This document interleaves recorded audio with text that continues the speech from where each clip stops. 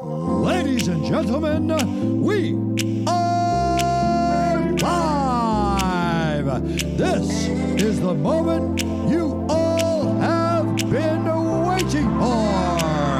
It's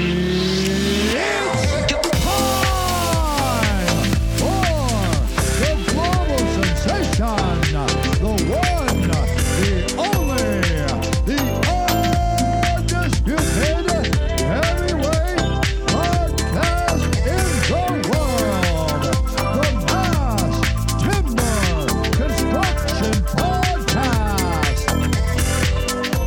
And now, here's Paul Kramer, your host. Good morning, good afternoon, or good evening, wherever you are in the world today. Welcome to the Mass Timber Construction Podcast. My name is Paul Kramer, your host, and thank you, Bruce Buffer, for the amazing introduction. Before we get into it, just make sure that you hit the subscribe button. Please like or comment, and if you've got an academic paper that you want to submit to us, we have a great academic journal that we'd be very, very pleased to review your manuscript. And if you need support in writing it, we'd be pleased to support you in that respect as well.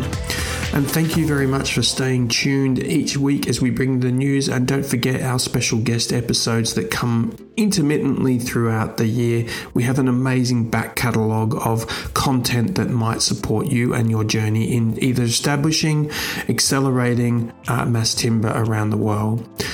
Let's have a look at what's making news around the world this week in mass timber construction land. And Timber Spec, offering a free online CPD resource for specifiers. The supply of wood from Irish forests will double by 2035, and the forestry industry is an island which represents the Irish forestry supply chain, forest to end market, are placing great emphasis on supporting the sector by addressing this challenge. Timber Spec is an online free CPD series of modules developed by the Forest Industry Island, targeting those who work with wood and those that specify it. The CPD series aims to provide practical guidance for specifying and handling timber and helps to support effective decision making.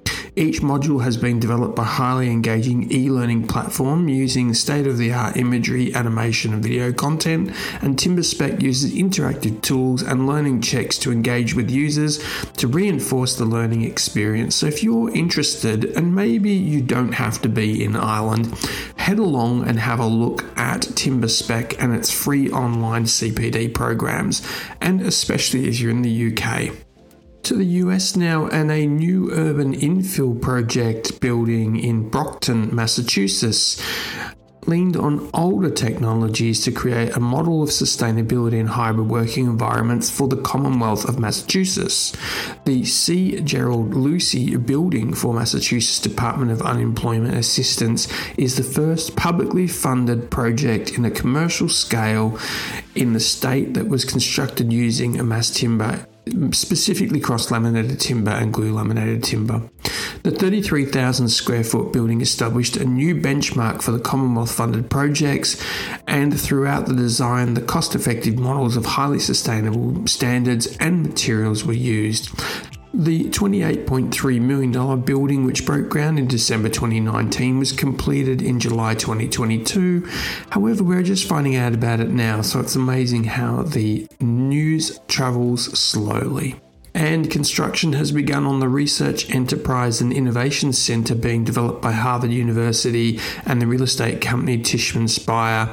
We have reported this previously, but there are new images that have come out on the master plan for this 900,000 square metre first phase of the Enterprise Research Campus.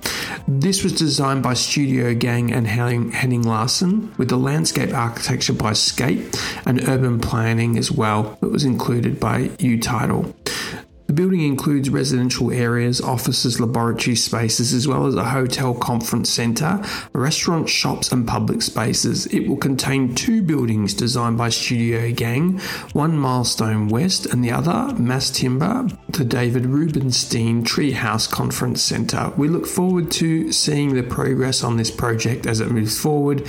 Some great visuals on our Mass Timber Construction Journal LinkedIn feed. Head there and you can see them straight away.